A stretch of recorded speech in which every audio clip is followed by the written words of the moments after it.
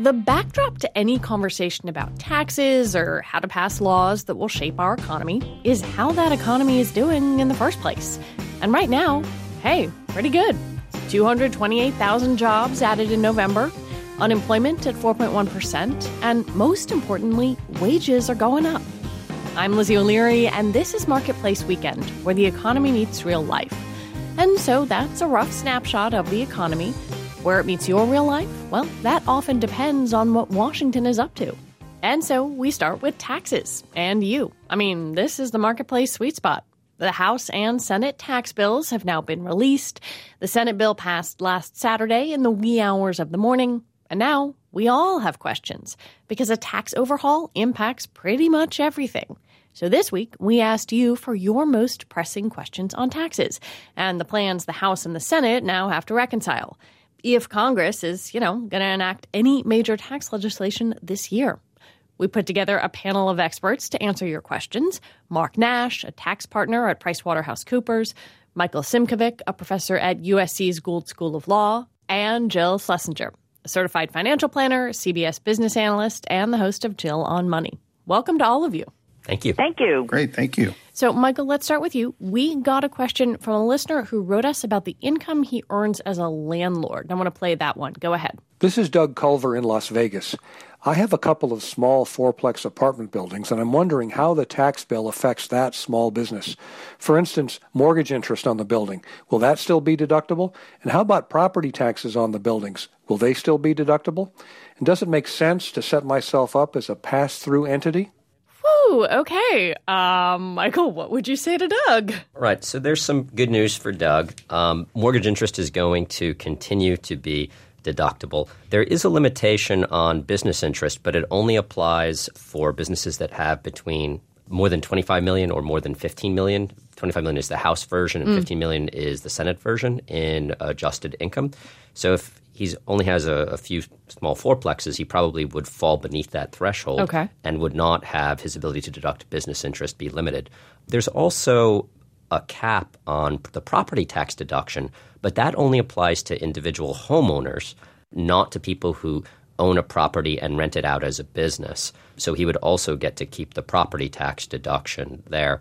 As far as setting himself up as a pass-through business, he might want to do that. There's a cap on the pass-through tax rate, which could be attractive. But then again, corporate tax rates are also going down dramatically. So it's not clear as a general rule that he would necessarily be better off with one than the other. And he might want to consult an advisor about that. I suspect that something we may hear from all of you is there are different versions in the House and the Senate bills, and a lot of this is going to shake out as we move toward one sort of unified bill. Jill, I want to put this question to you. This is from listener Rebecca Metler. Has the health insurance mandate been removed, she asks. Basically, can I stop paying $1,400 a month for health insurance? And a follow-on question, would it be wise to fully fund my HSA before December 31st, 2017? Perhaps let go of the super expensive health insurance? Would the HSA funding in 2017 be a tax deduction? Man, this is like a triple-barreled question to you, Jill. I'm ready. I've eaten my Wheaties. So here's the deal. The good news and bad news is maybe. The Senate bill actually will repeal the individual mandate. The House bill kept it. I think it's going to hew towards the Senate version, but who knows? Again, we don't know. But if the Senate bill were to be repealed, then I feel like I have to be like your Jewish mother and say, do you really need to not have insurance? Not having health insurance is a huge risk in your financial life. That said, regarding the follow-on question, I think it would be great to fund an HSA for lots of different other reasons. The HSA, the Health Savings Account, remains a tax preference and really good way to save for unreimbursed medical and health expenses. But, usually it's paired with a high deductible health insurance plan. So I guess number one on the list would be, gosh, I really want you to have health insurance. So Dear, could you please do that? The follow-up question, if you're not going to do that, maybe yes, fund the HSA, and yes, the HSA should remain a tax preferenced item. All right, Mark, I'm flipping you this next question. We had quite a few listeners write in who wanted to know what changes, if any, there are to the capital gains tax rates. What do they need to know? Sure. Well, there were a number of changes to tax rates in general, but no proposed change to the capital gain rate. So they will remain subject to a maximum tax rate of 20% for individuals, plus the 3.8% net investment income tax, or Obamacare tax, as it's sometimes referred to. So a top rate of 23.8% on capital gains remains in effect. That's the same this year, and it's not proposed to change under either of the two bills. All right. We've got one about education. This is from listener Ken Merrill, who wrote to us about his son. He applied to a PhD program and would get $35,000 and be taxed on $85,000 under the new plan. Ken wants to know how to reconcile that with the idea that this plan is about growth and opportunity. Michael, what would you say to that? I'd say it's very problematic. Both the House and the Senate version include a number of provisions which specifically target college and graduate students and also universities and colleges generally. The particular provision that the question is about is only in the House version. It's not in the Senate version. But graduate students would be taxed on the value of the tuition that they do not have to pay. There are many studies by economists which have found that investment in higher education is very important to economic growth. It's very important to innovation. It's important to boosting wages and boosting employment. And the rate of return on that is typically, for higher education, somewhere in the 10 to 20% range, which is actually higher than the stock market. It's higher than private investment, which tells me that we're underinvesting in education and should be putting more money into that if we wanted to maximize economic growth. So I think that that's an aspect of the bill which would tend to undermine economic growth. You're listening to Marketplace Weekend. We are talking taxes and all the twists and turns in these bills with Mark Nash, Michael Simkovic, and Jill Schlesinger. Jill, a few of our listeners wrote to us with questions about their small businesses. What deductions are small business owners gaining and losing under the proposed plans so far? Good question. Come on, throw them all out there. Yeah. Here's the problem. There is a lot of consternation around this thing called pass-through entities, right? So if you're a sole proprietor, you've got a partnership, a limited liability company, an S-corp, what you do right now is you pay tax on your net income, and you do it at your ordinary income tax rate, right? So it's just pretty easy, and it is what it sounds like. The income passes through the organization, comes to you, and then you pay the tax. Now, so here's the weird part. The House bill has this wacko formula, which is so nutty. 30% of your net income would be called business income. It's subject to a maximum tax rate of 25%. The balance subject to whatever your personal income tax rate. So the Senate bill does it slightly differently. They look at your pass-through rate and they say, okay, we're going to give you a 23% deduction on your pass-through income. However, there's a huge caveat. It really excludes most professional services firms. Like you're a lawyer, you're a doctor, you're an architect. The outcome for self-employed people is yet to be resolved. It's incredibly complicated. And I think that what's likely to really happen is if you are a high earner and you are self-employed, you better get yourself a fabulous CPA. And now I toss it to my CPA. Is that right? You guys want to agree or disagree? Totally agree. This is Mark Nash. It's certainly not going to be simplification for the self-employed individual that has to do these things. Great simplification provisions for those who will be filing and taking the standard deduction, but for those who are having to deal with all these calculations that Jill was just talking about, very complicated, and you need somebody that understands these rules. Well, I've got a question mark for you. Amy Griffin sent us this question. A lot of artists/freelancers are freaking out because word is going around that the tax plan ends unreimbursed employee expenses. I assume, she says, this is like union dues that your employer doesn't cover. What does it do to Schedule C expenses, though? Mark, can you touch on this? I have to admit, Amy's question is actually a little beyond me. I'm a macro girl. So sure, happy to address that. So it is true that both bills would repeal the deduction for unreimbursed employee expenses.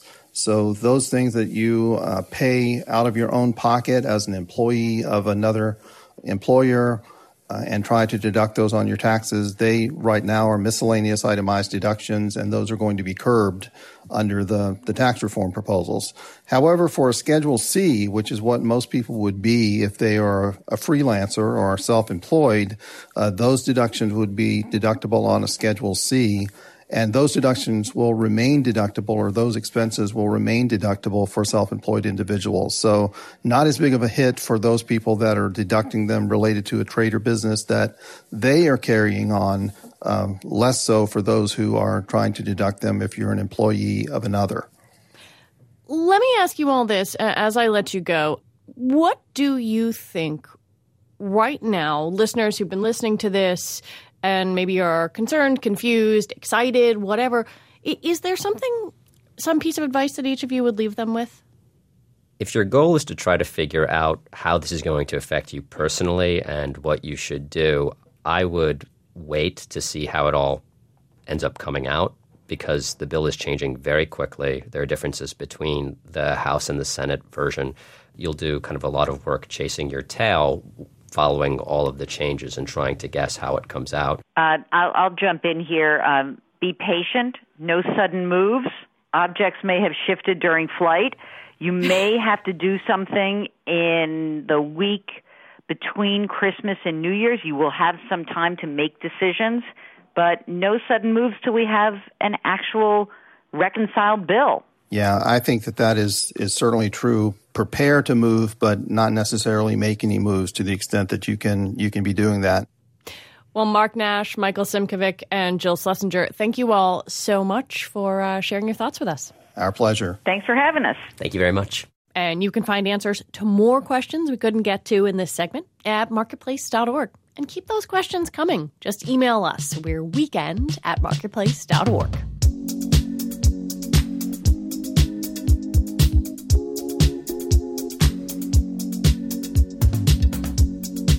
As a nonprofit news organization, Marketplace is on a mission that goes beyond what we do each day to increase economic intelligence across the country.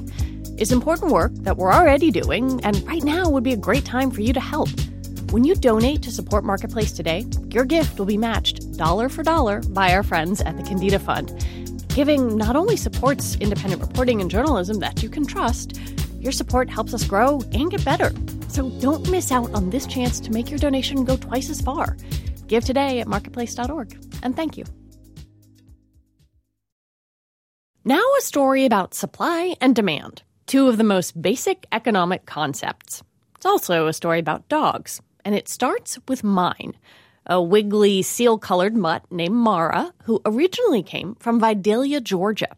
She was pulled from a county shelter with mange, a bloody face, very little fur. Local volunteers worked with a group where I live in Brooklyn, New York, to move her north, where I adopted her. And Mara is not alone. An entire industry has sprung up, moving a supply of adoptable dogs from the rural South to cities in the North where there's a demand for them. To figure out why, my producer and I split up, and I went to rural Marion, North Carolina, to the supply. Come on in. All right. That's where I met Joy Harkleroad. She's got a shy smile and a blue minivan with a Who Rescued Who sticker on the back. I actually got a call while I was in church. About what she's cradling in her arms, wrapped in a towel. A little week-old puppy that was thrown away in a trash bag with her 6 siblings. Harkleroad sits with her friend Susan Menard in Menard's kitchen, while 3 dogs run around at our feet, and the puppy, whose eyes are still closed, sucks on my thumb. She constantly gets calls from sheriff's deputies, the trash guy, and an informal network of people who know she rescues dogs. So much so that Menard teases her. When's the last time you had a vacation? Last time you went somewhere overnight, anywhere? Many years ago. Mm-hmm. And the reason why is that so many dogs need homes. I asked her why she thinks that is. Because there's no spay-neuter law, no leash law. And we've tried for years to get one, but every time we try, we get stopped. And it's usually by the hunters, and they stop. They don't want any of these things instituted. And, the county commissioners are, they're not in agreement that we need a spay-neuter law. So I went to see Ashley Wooten. He's the McDowell County manager. And he says when the idea of a spay and neuter law comes up, hunters don't like it. And the North Carolina Sporting Dog Association told us they don't. Wooten says other people think it's government overreach, but also it's expensive. When you have the poverty level that we do in a working class community like we do, it's harder for folks to say, okay, I'm going to go out and spend $300 for this whatever procedure that my dog needs or my cat, or to spend $150 on a spay and neuter. Instead, they've focused on education, low-cost vet services, and bringing the euthanasia rate down at the county shelter. That also means that in McDowell County and across North Carolina, there's an entire network of people like Joy Hargelrud. At Rusty's Legacy, a volunteer rescue not too far away, there are 32 dogs in kennels. Some will live out their lives here, like Marshall, who was found hogtied in the woods. But I'm here to meet the dogs going north. I'm picking up animals that are going to Connecticut Humane Society to find their forever homes. Kelly Brown from yet another rescue group, Brother Wolf, loads 4 cream and white hound puppies, plus 1 brindle, into crates while Vicki Harper says goodbye. You have a new exciting life. Yes, you do. And I then follow Brown and these little ones, all of whom have names that start with Z, to the Brother Wolf building in Asheville, where they get a vet check and some shots. And he's a boy. Say I'm a little more dramatic than the girls. Aww. He's fine, really. Brother Wolf started transporting dogs north roughly a decade ago. This year, they've moved more than 650 dogs. And it costs about $200 per dog just to get them medically ready. That's before their crates are even put in the van. One more crate, one more dog. We'll be all set. From here, we'll drive an hour and a half to Taylorsville, North Carolina, to meet Kelly Ivory. Yeah, there are a lot of Kellys in this story. Ivory has made a business out of transporting dogs. Hi, everybody. In Taylorsville, she collects the dogs from rescue groups all across the state and loads them into her van for a 13-hour trip to that new life in Connecticut. We're going to be driving, and while one's driving, the other one's going to be sleeping, and if there's any messes in the back, whoever's not driving is cleaning it up as it happens. My name is Kelly Ivory, and I run Howl on Wheels Transport. It is a transport for rescue dogs. An average week for me could be 5,200 miles on a road with a load full of dogs.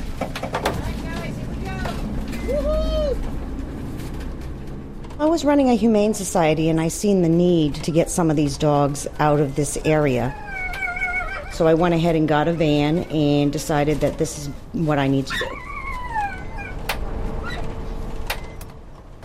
So here it is, an hour into the trip. We just stopped. We needed to grab something to drink. We've had some dogs that just didn't settle down at this point. We've had to clean a few crates, but we are ongoing. Live deer. Horizontal or vertical?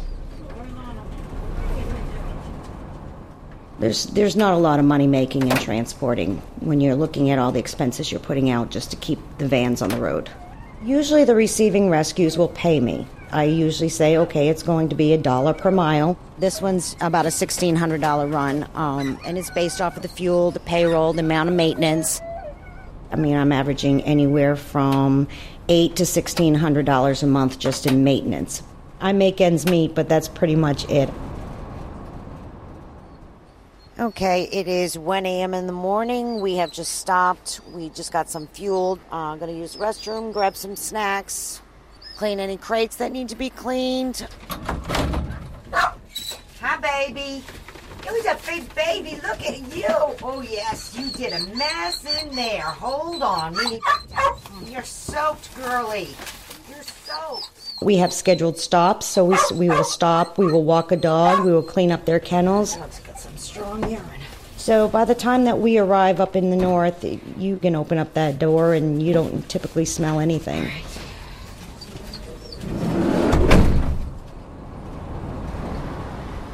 So here it is, 6:30 a.m. We're getting ready to cross over the Tappan Zee Bridge. We're hoping to get to the Connecticut Humane Society in time. I've been doing this in business for almost 5 years. There's definitely some competition out there. I've seen a huge increase on the amount of transporters that have opened businesses, especially the last couple of years. A lot of these dogs don't deserve what they've been dished out. If I can be that leg of transportation up to the north to help, then I'm going to do it. All right, Mr. And when the dogs arrive, well, it's not quite over. Marketplace's Peter Balanon-Rosen picks up our story. He went to Newington, Connecticut to follow the dog's journey and explore why there's northern demand for southern dogs in the first place. Yep, this is a story of supply and demand after all. So before we get back to the puppies, let's talk about that. To walk us through, meet Gordon Willard. I'm the executive director here at the Connecticut Humane Society, where the dogs from North Carolina have just arrived. Willard's been in this biz since 1983. Back then, across the Northeast, we were dealing with surplus animals. We had oversupply and under demand. Back then, the Connecticut Humane Society processed over 40,000 local animals each year. But then, in the mid-90s, something changed. All of a sudden, fewer homeless dogs. Which meant spaying and neutering was working. New rules across New England made owners sterilize their pets. But just as fewer dogs got to shelters, demand for them shot up. Why? Well, a few reasons. 1, spay-neuter rules meant fewer people adopting out unwanted litters. 2, it also meant fewer strays. And 3, purebred dogs and their puppy mill associations were not so cool anymore. And the word rescue took on a different connotation. Then Hurricane Katrina hit. In 2005, Northeast Humane Groups pooled resources to transport dogs from New Orleans. It showed them, whoa, we can bring dogs from other places, disaster or no. And by 2016, Connecticut organizations were bringing up about 20,000 animals a year from out of state. Today, about 1 in every 10 comes here to the Connecticut Humane Society. Hey, good morning. Good morning. Staff and volunteers get ready, putting on bright blue scrubs. I suit up too. Get our gloves on and then we'll start taking dogs off as soon as the vet comes. As soon as the vet comes. There's a whole process to this. The U.S. Department of Agriculture has 23 pages of regulations for how to handle and transport dogs. Inside the van, dogs wait. The unloading process, it's a choreography, one dog at a time. Come on, let's go. I meet this little rat terrier. She's white with pointy black ears, and her name's Abby. She's terrified, pees herself as volunteer Steve Wilbert picks her up. Piddles! They clean that up and take Abby for a walk. Little by little, you see the transformation. Abby goes from trembling to sniffing around the lawn. She even jumps at a tree. That's my girl. You ready to go in and take a look at the vet? Let's go. Let's turn her around and we're going to just look at her knees and look at her skin. Vet Kaylin Machevsky examines every dog. She sees a strange spot on Abby. Machevsky examines her fur with a black light, looking for any bacteria or fungus. So anything weird will glow a green. She looks good. She does. Let's go, Abs. Abby heads to an area where transport dogs stay for 48 hours before joining other dogs up for adoption. Now, with all of this, there are costs. The medical exams down south, the transport, and this processing. Connecticut Humane Society foots the bill for all of it, and it adds up. Again, Director Gordon Willard. In economic terms, this is the most horrible business plan you could ever create. But in mission terms and in humane terms, this is exactly what our donors ask us to do. Can you put a dollar figure to how much you spend on each dog? About a net figure, we're looking about $900 subsidy per animal adopted. Adoption fees range from $100 for older dogs to $445 for puppies. Willard says the shelter stays open because of their donors, not money from adoptions. I popped down to the adoption area. It's loud. Irving Colon came by with a friend. I'm thinking of getting a dog now that I just moved into the area. I know a lot of the animals they have here are rescues that are either from the area or from elsewhere. Is that something that's on your mind? They should all get a chance, so I'm not too picky on their background and stuff like that. Staff say most of the transport dogs will be adopted out within the week. And they say when the year's through, like every year, they'll crunch the numbers, go through their books, and see if transport is something they plan to continue. I'm Peter Balanon-Rosen for Marketplace. This story was produced in partnership with Topic, a film, television, and digital studio. You can find a link to Topic's beautiful images for this story and their very cute subjects. Just go to marketplace.org.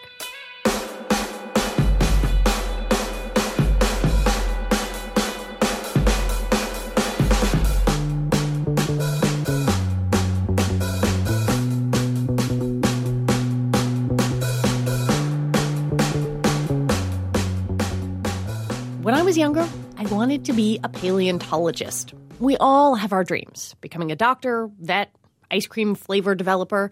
But how do you get to work in a certain profession anyway? We are taking a look with our occasional series, How to Be a Blank. And we're starting off with a popular one. My name is Doug Wheelock. Right now I'm a NASA astronaut, and I'm sitting in Houston, Texas at the Johnson Space Center. I've flown in space twice, once on the Space Shuttle Discovery, and then I lived in space for 6 months in 2010 as the commander of the International Space Station. So what we look for in folks that want to become an astronaut or work at NASA is we look for people who are interested in the STEM fields. So that's science, technology, engineering, and math. And so we encourage everyone to find a particular area in those courses of study that they really enjoy. Develop a passion for it. Be curious about the world around you, and be curious and always ask questions. We do have some height qualifications. I think it's 62 inches to 76 inches, so that's 5'2" to 6'4". And that's only so you can fit in our spacesuits and so you can fit in the spaceships as well. Also, to be physically active and healthy is a requirement because the body goes through a lot of stress when you go to space. And so we need folks with a strong sense of hand-to-eye coordination and physically able to do more difficult manual work. And with the vision, as long as your vision is correctable to 20/20, it's no problem if you wear glasses. We normally pick our astronauts when they're about mid-30s. Anywhere from 30 to 38 usually is kind of the average age of a person being selected as an astronaut. So when I meet with students, say, in high school or even just in coming through college, my first advice to them is just relax. You got plenty of time. And I encourage students of all ages to have a plan, of course. An advanced degree in science and technology, engineering and math are highly desirable. So if you can work toward a master's degree and even a PhD, we love to see that in our astronauts.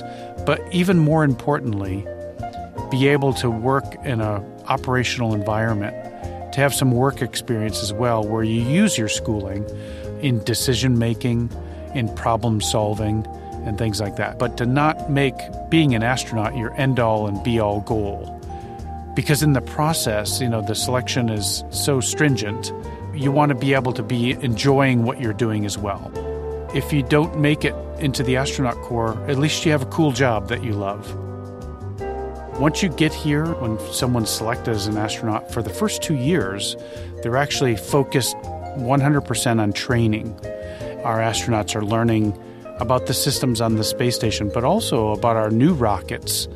Our astronauts are learning Russian, and some of them flying on a Russian Soyuz up to the space station. And we have new vehicles that are coming. You may have heard about SpaceX and Boeing. They're building vehicles, rockets that are going to launch from Florida. It's really pretty fun training to be an astronaut. I've been an astronaut now for 19 years. I still feel like a young kid just walking in the front door here. That was Doug Wheelock, an astronaut at NASA. Ever wondered about a certain job? Well, get in touch. We're weekend@marketplace.org. Hit us up on Twitter. We're @MarketplaceWKND. And hey, if you're listening via podcast, leave us a review. It helps other people find us.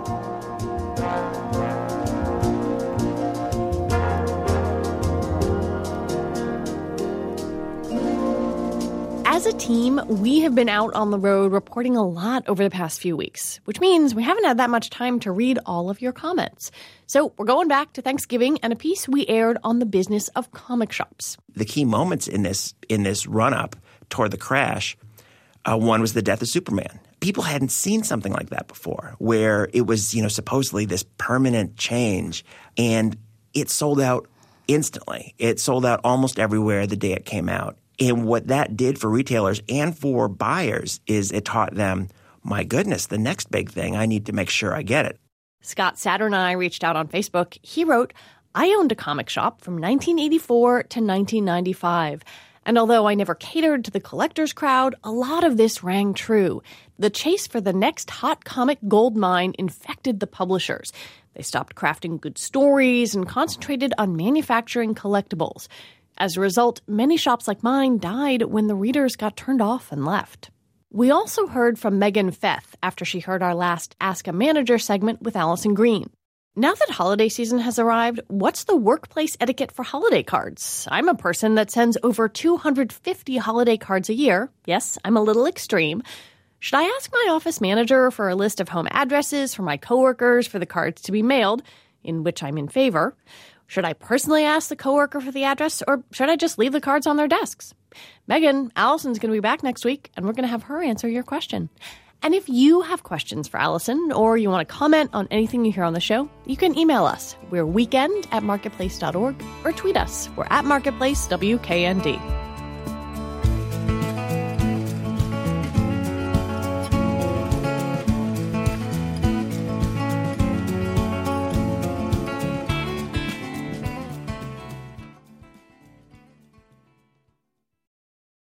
There are two things we really like on this show. Well, okay, not counting dogs. Food and numbers. So it makes sense to mix the two. For this week's news, By the Numbers, with Marketplace's Tony Wagner and Sarah Menendez.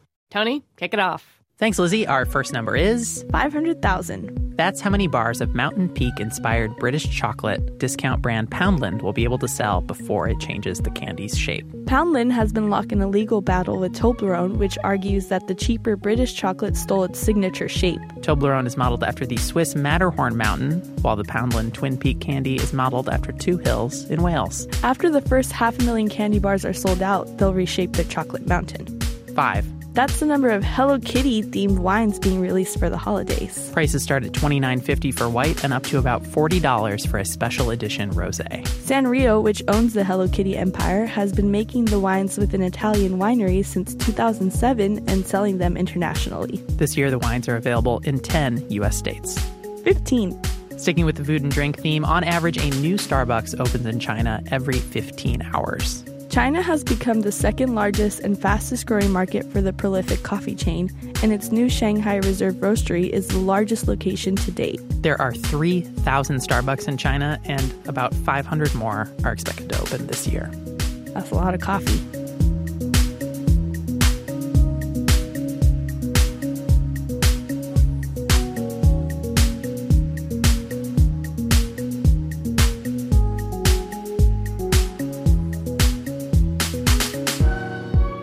2017 has been one of the worst years on record for natural disasters. California is in the middle of wildfires. Hurricanes caused more than $200 billion in damages. And whatever the disaster, there's a need for help, as we heard from Michelle Rodriguez. She runs a nonprofit for children just outside San Juan in Puerto Rico. She told us that ever since Hurricane Maria, the community needs more help than ever. Translation services, clean water, hot meals. We have been able to find some help for that. We established alliances, and thank God for that, because we have been receiving help to rebuild some ceilings, specifically for families that cannot have any other help, or people that are sick, or elderly people. But what's the right kind of help? This is where product philanthropy comes in. Howard Sherman is the CEO of Good 360, a product philanthropy organization, and I asked him to explain what product philanthropy is. The concept of product philanthropy is pretty simple. The execution of it is complex. So if you think about the hundreds and hundreds of companies that sell product, whether they sell it online or through brick and mortar stores or both, and then there's a subset of product that falls in the category of excess product. And that might be returned product or last year's fashions.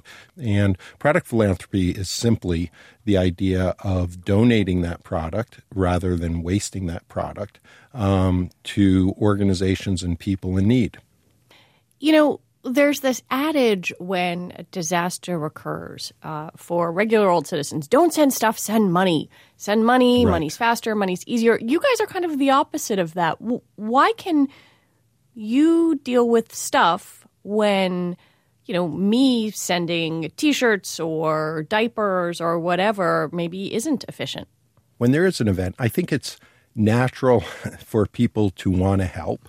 And people, individuals tend to go into their closets or go to their local markets and source whatever they think is appropriate. And it's well-intended giving, but often, and the sad statistic is that, you know, roughly 60% of all product contributions that are given for a disaster end up in landfill or never being used. And the reason for that is it's not necessarily the right product delivered at the right time to the right people. You're also dealing with, obviously, in a disaster situation, very fragile infrastructure. So you have to think about warehousing. You have to think about distribution. So the complexity associated with the donation of products is pretty significant. And so you need an organization that understands how to manage that complexity. So it's not as simple as going to your grocery store, buying a bag of groceries, and putting it in the back of a pickup truck and hoping it gets to the right folks.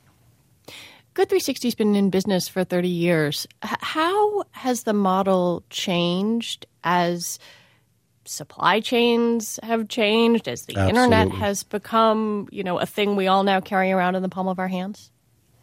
Yeah, so, you know, over the course of the history of our organization, we've redistributed over $9 billion worth of product to people in need. You know, clearly as businesses have evolved and the demands on businesses have evolved, and developing highly efficient supply chains is critical for business and also critical for the redistribution of goods. We've had to lean into much more sophisticated technology, much more sophisticated supply chain operations, warehousing facilities, and the coordination of understanding what our now 60,000 nonprofit organization partners need with what our 400 Fortune 1000 companies have in their excess capacity inventory, and provide an efficient way to move that product from one side of the value chain to the other side of the value chain.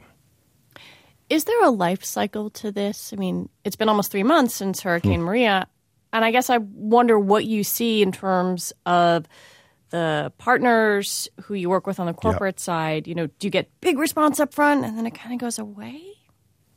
Yeah, that's exactly the dilemma. So, you know, the statistics suggest that, you know, roughly 80% of the giving, whether it's dollars or product, occurs in the first 60 days of an event.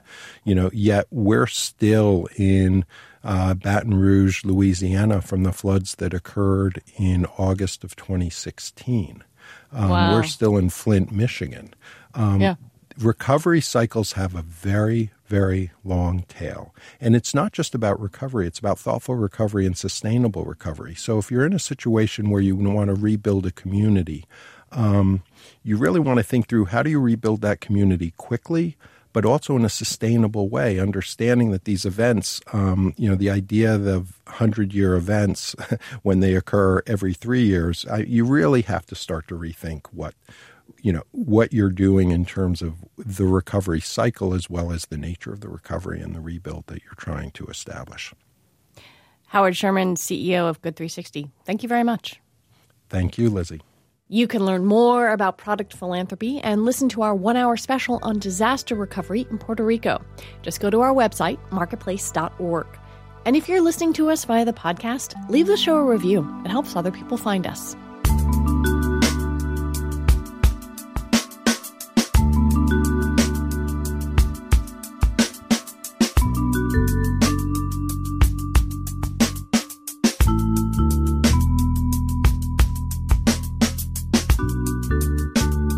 At the top of the show, we answered your questions on the tax bills.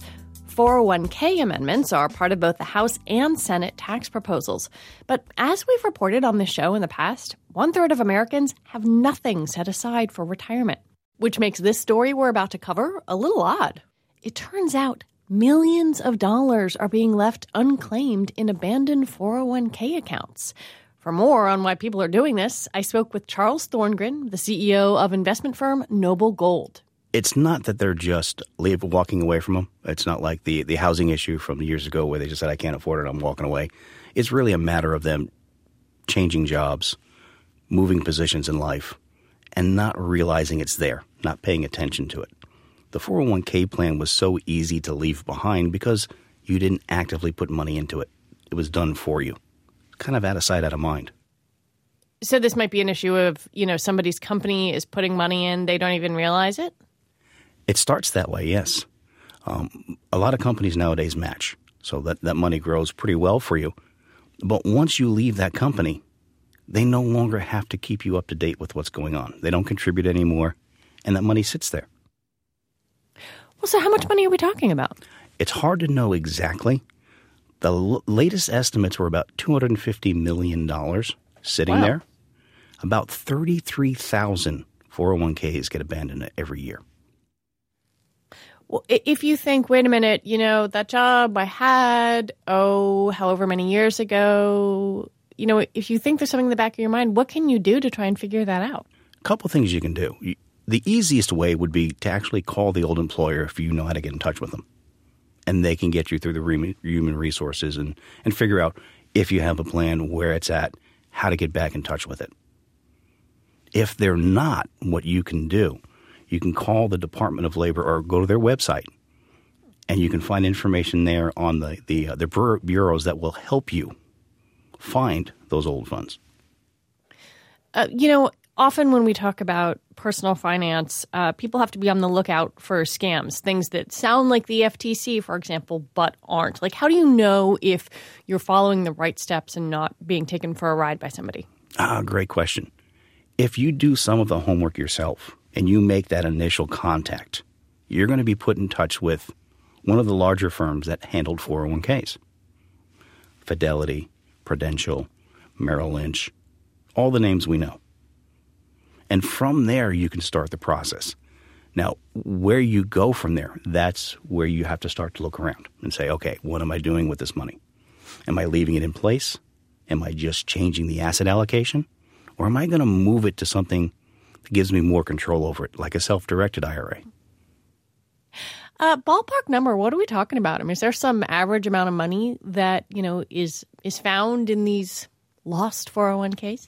They range typically anywhere between $10,000 to $50,000. There are some that are larger, some that are a little smaller, but that's the median.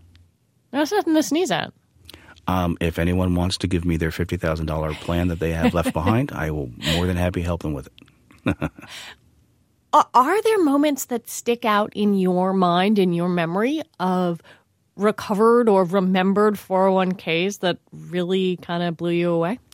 There are a couple, but one particular, a lady called us and needed help getting her finances in order. And we found a pension plan that she had that her husband had passed, and she was the beneficiary of it. It was a plan that was well over $300,000. And she didn't even know it existed. Had no idea. That's a pretty life-changing amount of money, I would imagine. Absolutely. And it was something that was worked hard for. You should benefit from it. You did the work. You put it away. You saved. It sure is much easier to spend that money than to make that conscious effort to put it away. Don't leave it captive. Put it to use. People might be listening to this and thinking, I meant to do it, but it seemed expensive, or, gee, it sounded really complicated. What should they know if they want to maybe roll some 401ks together? It's not as tough as it seems. There is financial jargon there. That's always intimidating. What you can do is search for a financial advisor that comes well recommended, that you can trust, and they can help you with that process if you don't feel comfortable doing it yourself. If you're one of those firecrackers, you can go out and find out where it's at, get it moved over yourself. It's really not that expensive to do it, okay?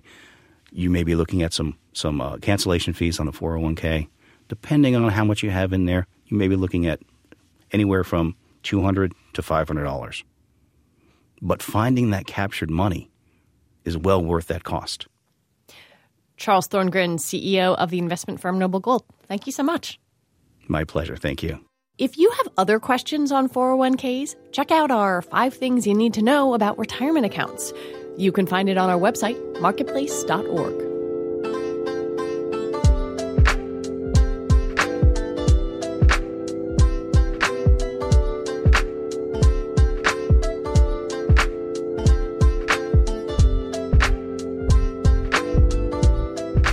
It's time now for the Marketplace Quiz. That's when we ask people in the spotlight questions about work and money, and they tell us about the lessons they've learned along the way. Producer Haley Hirschman has this week's guest. She was my favorite character on Freaks and Geeks. We spoke with her for a special on graduating into the economy over the summer. Hi, I'm Linda Cardellini, and I'm an actress. Fill in the blank. Money can't buy you happiness, but it can buy you big parties. Do you throw a lot of big parties? I have before. I have a giant family, so I like to throw big parties. What is the hardest part about your job that no one knows? Finding new ways to field any kind of rejection. I think you have to constantly be evolving your defenses without putting up a wall and still being vulnerable. I think that is it's sort of an evolving skill. Because, not everybody's going to love everything that you do. So you have to sort of forge ahead and at the same time let it roll off of you while still being vulnerable. That's a balancing act that I'm always trying to understand. What was it like when you were first starting out as an actress? It was hard, but I was resilient because I was determined that I would do it. And there's this part of you that, I say like you have a little bit of a screw loose in order to believe that you can fight against all those odds and do something that is, relatively to me, it seemed impossible. But for some reason, I thought somehow it would be possible. And you sort of you concentrate on the positive things that happen and you try to eliminate the negative ones as you go along. But that's not always easy. What is something you bought that you now completely regret buying? Oh, wow. That's a big, long list. Well, right now, I have a 10-foot table in my front room that is taking up the majority of my front room. My friend's aunt they were getting rid of a lot of her things, and I thought, well, that's a beautiful table. Let's take that home. And it actually just served to collect 10 feet worth of things that we should actually be putting away. What is your most prized possession? I have about 8 place settings of this Depression-era milk glass that my grandmother collected going to the movie theater back in the day. And back in the day, when, as an incentive to get people to come out, they would give them gifts because, so many companies were going under during that time. And so in the 20s and 30s, they gave away this milk glass as you went to the movie theater. So I have 8 place settings that my grandmother collected going to the movie theater as a kid in San Francisco. To me, that's one of my most special things that I have because it reminds me of my grandmother, and it also reminds me of her sort of struggling coming up and collecting. My grandmother kept everything perfectly.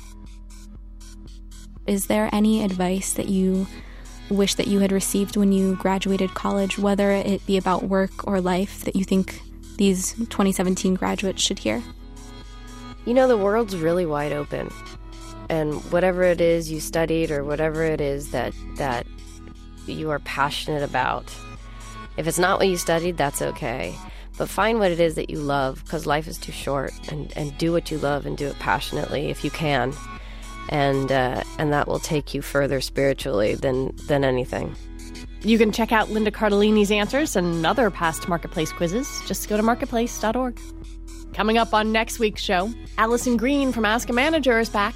This time, with it being holiday season and all, we talk holiday party etiquette.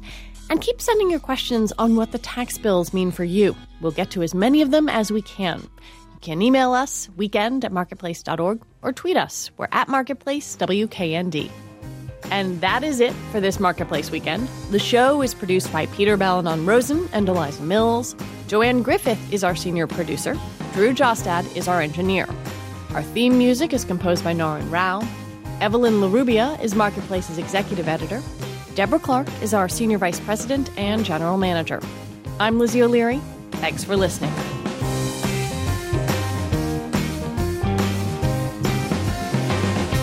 This is APM.